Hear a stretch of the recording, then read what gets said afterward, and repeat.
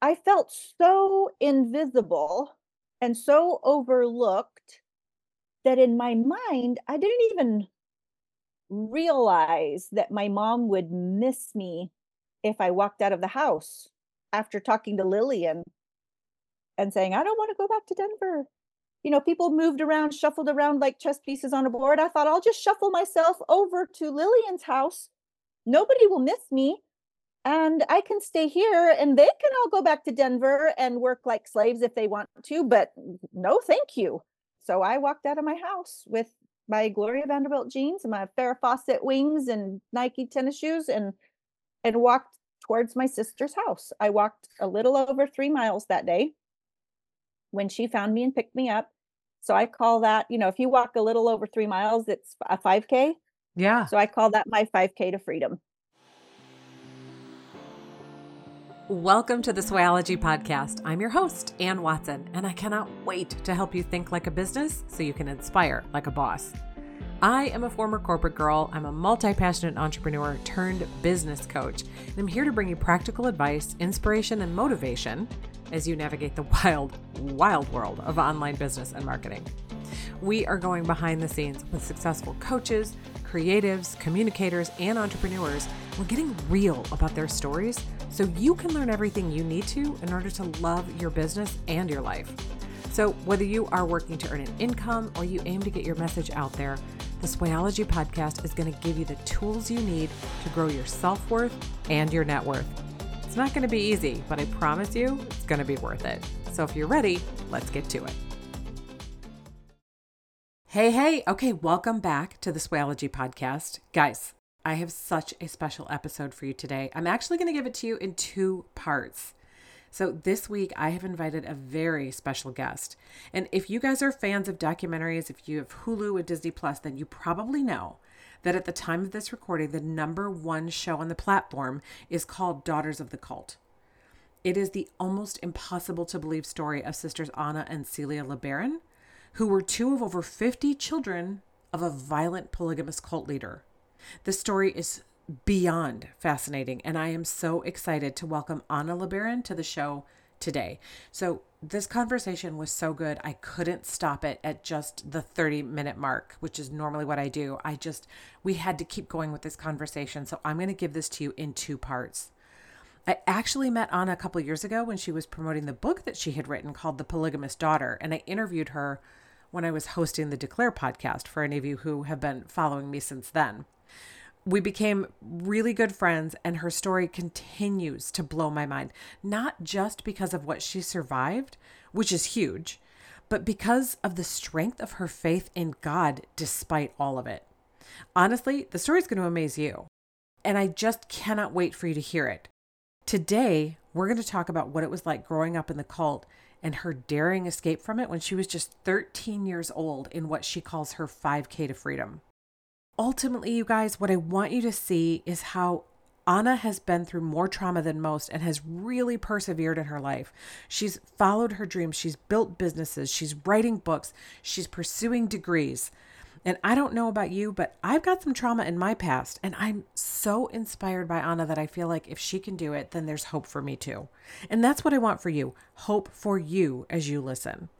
Even if you can't resonate with growing up in a violent polygamous cult, know that whatever you've been through, there is hope, not just that you'll survive, but that your story is going to be a catalyst for you and other people to live their best life. Next week, we're going to talk about what happens to Anna after the big escape, and you're not going to want to miss it. She even gets into some stuff they don't show on the documentary. I can't wait for you to hear this, but do me this favor. After you listen, please jump into my DMs on Instagram and let me know what you think. This story needs more conversation.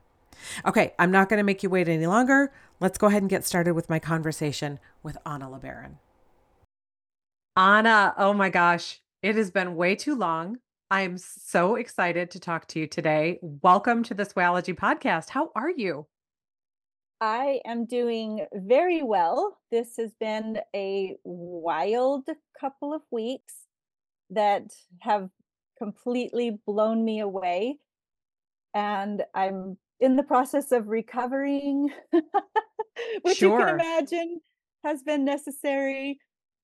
I'll bet. Okay, so for anybody listening who does not yet know, Anna is a very dear friend of mine who I met when she was promoting the book that she had written called The Polygamous Daughter, a memoir. And it was all about her life in a violent polygamist cult and how she escaped that when she was 13 years old.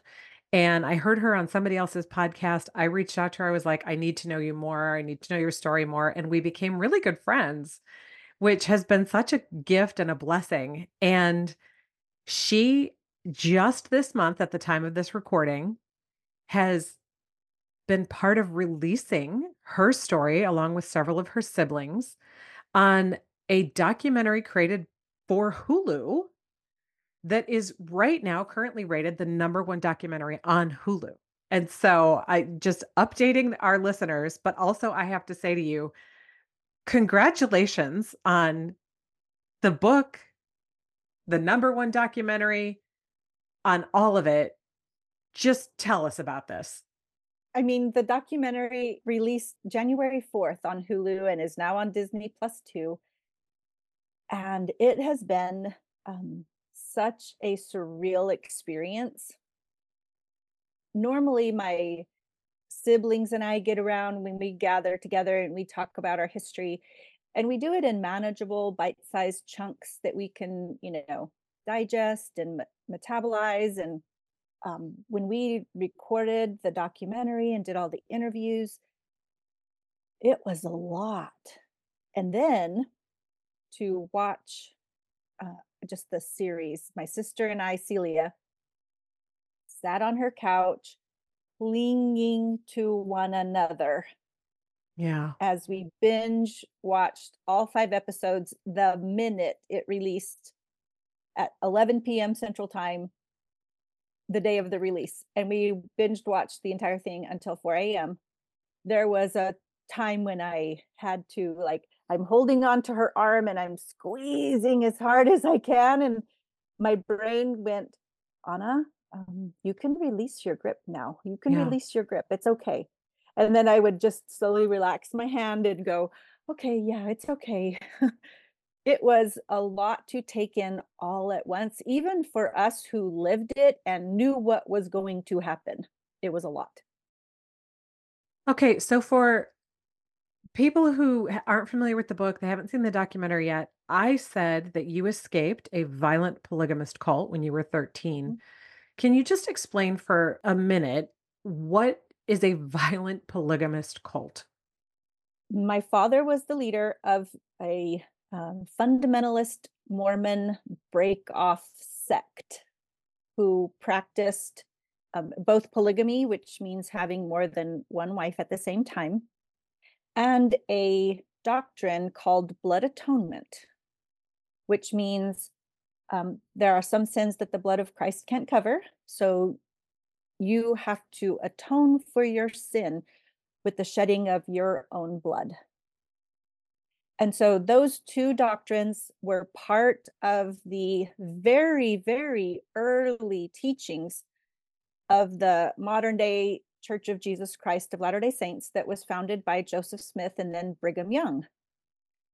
But those teachings are no longer part of the modern day Church of Jesus Christ of Latter-day Saints. It's the ones who continued carrying on the legacy of Joseph Smith and Brigham Young, which include my family of origin on my father's side. My family of origin goes back to a man named Benjamin F. Johnson, who was the um, confidant, how do I put it, assistant and close associate of Joseph Smith. And then eventually Joseph Smith spiritually adopted Benjamin F. Johnson as a spiritually adopted son. Hmm. So I am a first generation Christian, first generation monogamist on my father's side. So this goes back several generations, I think 3 or 4. And in the Bible it says, the sins of the father passed down 3 and 4 generations. Yeah. What people always forget is that right after that, God says, "I'll bless 1,000 generations of those who love me." And I say, I am generation one of 1,000 that are blessed because of me. My children are blessed because of me, whether they like it or not. Yeah. My grandchildren are blessed because of me. Everyone who comes after me for 1,000 generations is blessed because of me. Okay, that gives me goosebumps. That's so amazing. All right. So, I mean, there's so much to unpack here, honestly. But I do want to clarify because I've had the opportunity to watch the documentary that when you say blood atonement, like you can only pay for your sins with your own blood, this is a fatal thing. This is, Yes. you have to spill your blood to the point of death. And your Mhm, father was responsible directly and indirectly for the mhm. murders of 30 plus people. Over 30 people. And Yeah. so the weight of devastation and pain and harm that he left in his wake, and not just him and a man named Dan Jordan, who was his right-hand man. Right. Both of them are I consider responsible those 2 men responsible for the devastation that they left in their wake. And it was, we can't talk about, the harmful things that my father was responsible for without acknowledging the incredible pain that he inflicted on all the victims, not just the ones who died, but the Right. ones that left behind, the people who loved and cared about them. There's just so much generational trauma that has had to be overcome by, the people that were harmed, the victims, and if we're gonna talk about who the victims are, including the people that experienced the murders and, their families. You also have to take into consideration, and I hope that your audience and everybody listening will just hear me out on this. It's a hard and a fine line I'm walking here. Um, Sure. all of Ervil LeBaron's children, all 51 of us, and his stepchildren, my half siblings and step siblings, we were all victims too. Absolutely. Even the ones who have been responsible for some of the murders that we're talking about. Um, when you think about, people born into and raised in a cult, groomed and, raised with a gun in their hands and taught the doctrines of blood atonement and taught that you're actually doing someone a favor because unless their blood is atoned and their sin is atoned for, they're going to end up in outer darkness, the worst possible place you can go to in the afterlife. But if their sins are atoned for, they get to at least have a chance at heaven in one of the degrees of glory that the Mormon faith talks about. Right. So you're doing them a favor. It's ideologies that are harmful and that we were raised with. I didn't really understand all of that because I was 13 when I got out, and I was part of the younger set of siblings that like the worst of the worst didn't happen to me. I mean, enough bad things happened to me. I'm not trying to minimize the trauma, the neglect, the abuse, or anything else that we endured as children. I'm not minimizing it all. I'm just saying the worst of the worst of the worst of it, Yeah. others of my siblings have endured far, far more. The other part is, we now know psychologically that people's brains aren't fully developed until they're about 25, right? Your brain does not fully develop until you're 25. Yeah. And that's the best case scenario when you have a good mother and a good father who are helping you grow and attain and, mature. When your growth in every way possible, mental, emotional, spiritual, physical, psychological, everything is stunted from the day you're born because of the childhood developmental trauma, every abuse you're imagining, neglect of every kind, educational especially, Many of my siblings responsible for these crimes were pulled out of school 2nd, 3rd grade. As soon as you were old enough to be put to work, Right. you were pulled out of school and into forced slave child labor. 12-hour days, sometimes more, 6 days a week, and then on Sundays, a whole day of indoctrination. So, in the documentary, people watching it don't always do the math. I'm not a math magician, but please do the math as you watch because, when my brother Aaron became the grand patriarch, I think he was 17. Not even fully grown, not he was still a minor trying to lead the church of the kingdom of God, Yeah. So, oh, there's just so much. And saying all of that is not to excuse what they did. There is no way any of it is an excuse for any of thing that happened. He's paying a price. He's still in prison. We have siblings still serving we have siblings serving life sentences with no possibility of parole. And one of my brothers says that since he went into the prison system and was able to continue growing and maturing and developing, he says, I'm more free in prison than I ever was on the outside. That is shocking that he feels more free in prison than he did as a member of his father's polygamous cult. Mhm. And that not one of my siblings, and I don't know that the documentary put a fine enough point on this, even though at the end, they did give me and Celia the last word on, that our family is out. It's been over 30 years. And since every one of us got out and began the arduous process of putting our lives back together.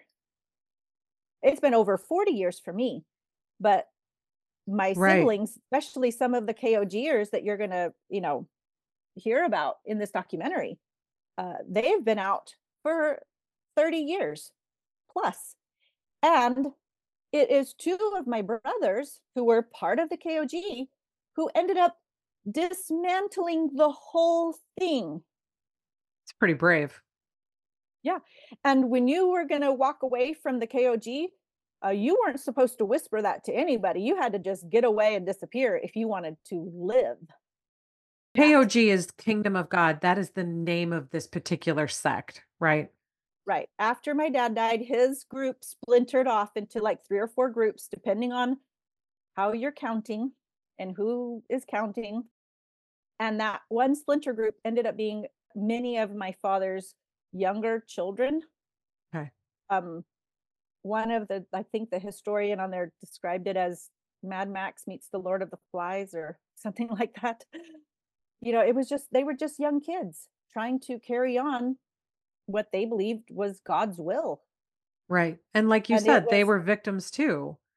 I want to ask you about you though, because you oh, escaped at 13. And as I was watching this, you talk about your siblings were victims, the people involved were victims of this brainwashing and this, mind bending, gaslighting kind of environment, among other abuses. But you at 13 were one of the first, or you were the first to sort of have an epiphany and wake up and say, this isn't right. And you literally walked away. The wherewithal for a 13-year-old blows my mind. Tell me a little bit about you just like having this light bulb moment. Like, this isn't right. I'm leaving. I'm out. I got to get out of here. well, I don't characterize what I did as leaving a cult because at that time I Sure. did not know that I was in a cult. When it's all you've ever known your whole life and it's your normal, you don't know better. Yeah.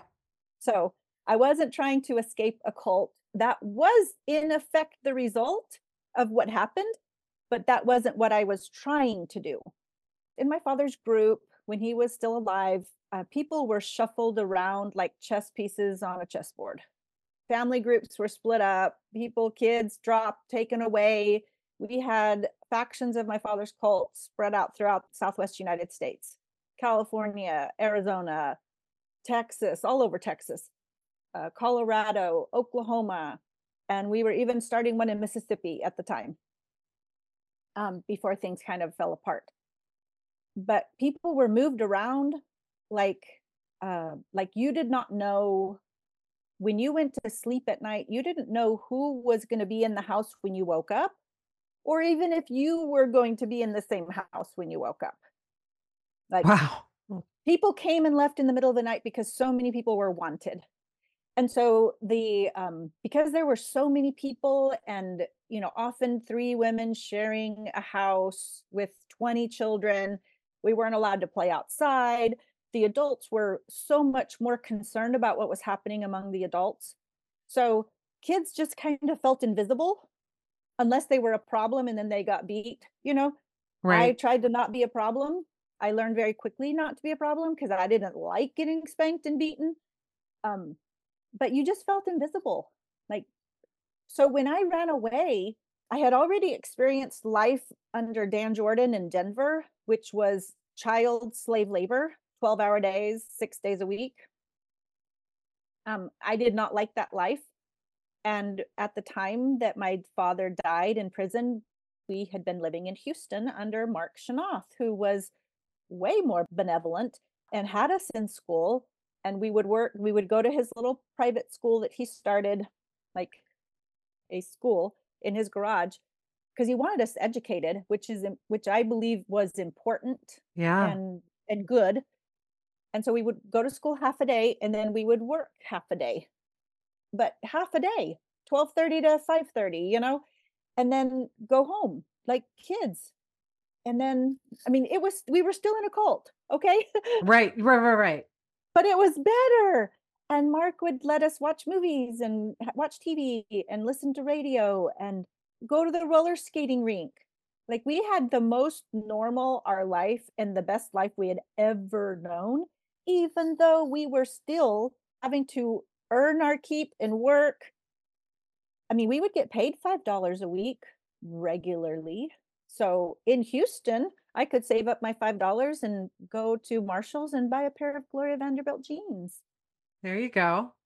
And I could save up again my $5 and go to Marshall's and buy a pair of two-tone Nike tennis shoes, which were all the rage at the time.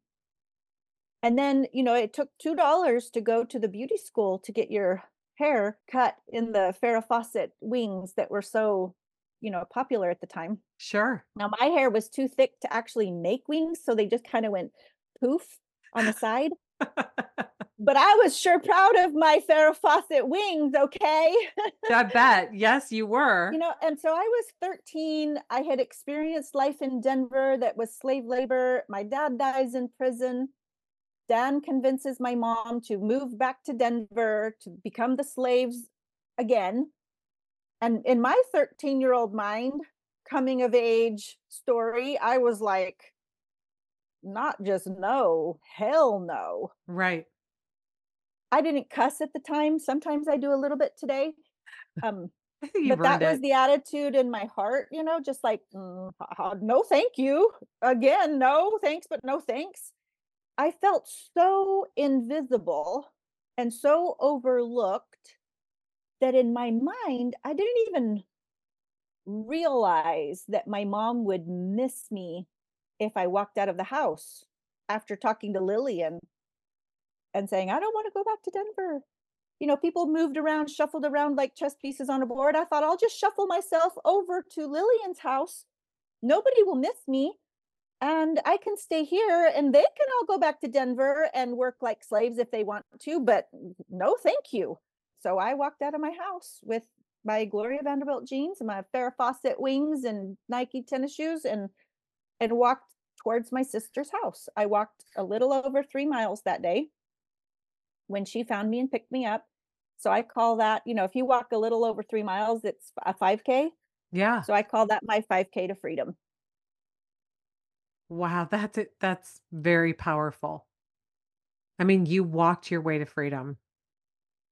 So, okay, I want people to watch the documentary and like fill in all the holes and the details because you really, even though you had gotten away from the slave labor there, you were still in a cult. Yes. So you weren't in the worst part of it. But Mhm, as you continued to grow up, things just kind of became more known. Things happened in the sort of family that you chose with your sister's mhm, family, mhm, and you get to become an adult. You've written this book, The Polygamous Daughter, and this is about the time that I meet you. And when I meet you, you are a devout Christian, love God, love helping women come mhm, through their traumatic experiences and get right in their spiritual formation.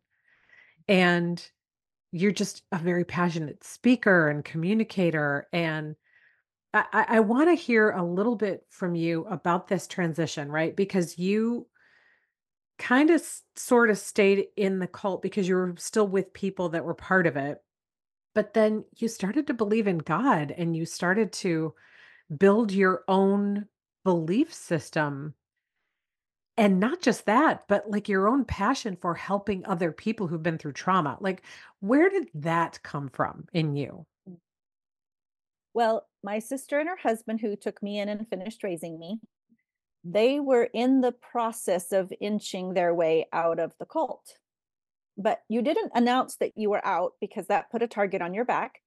And eventually, my brother-in-law Mark did pay that price, which write about in the book, and it's depicted in the documentary. You didn't leave the cult without paying the price, but they were inching their way out. They were on the fringe. They were different. I could tell when I went to live with them, that was the beginning of the end for them. And they were out after that because my dad died and it kind of left everything up in the air. And Yeah. the factions that took the violent parts of my dad's teachings continued on. And I can't tell all their stories because I wasn't there, but there was a bloodbath with between those factions. Yeah. And Mark and Lillian uh, enrolled me like in they had that little school that they started in their garage that was part of the accelerated Christian education curriculum that they used. And there happened to be an ACE school right half a mile from their house. So they took all that curriculum, the books, the furniture, everything, the paces they call them, and they exchanged all of that for my tuition. So they enrolled me in this little Christian school that was half a mile from their house. And it was there that I accepted Christ. I was just shy of my 14th birthday. And really, that was my first experience with any kind of normalcy. And it was the greatest and grandest thing I had ever experienced in my life. The teachers were so kind of took me under their wings and were so kind and loving. When they said, "Do you want to accept Jesus as your savior at a camp?" I was like, "Yes." Like, who doesn't want this? There you have it. I hope that you got so much out of this episode. I hope you'll save it, you'll download it, you'll revisit it, you'll take all the notes, and I hope that you're going to share it with people that you know that might benefit from some of this information. Thank you so, so much for listening to the Swayology podcast. You can find all of the links for everything that we talked about today in the show notes. And if you enjoyed this episode, go ahead and take a screenshot and post about it on your Instagram or your Facebook or wherever you like to post. And then tag me because I will also reshare it. It makes my day when you do that, but really what it does is it helps other people like you find the show and build our community. Got comments? I would love to hear from you. Send me a DM on Instagram or head over to my website and shoot me an email. thanks again for listening. I'm so happy that you're here and so happy to be on this journey with you, both of us together. And I cannot wait to see you next time on the Swayology podcast.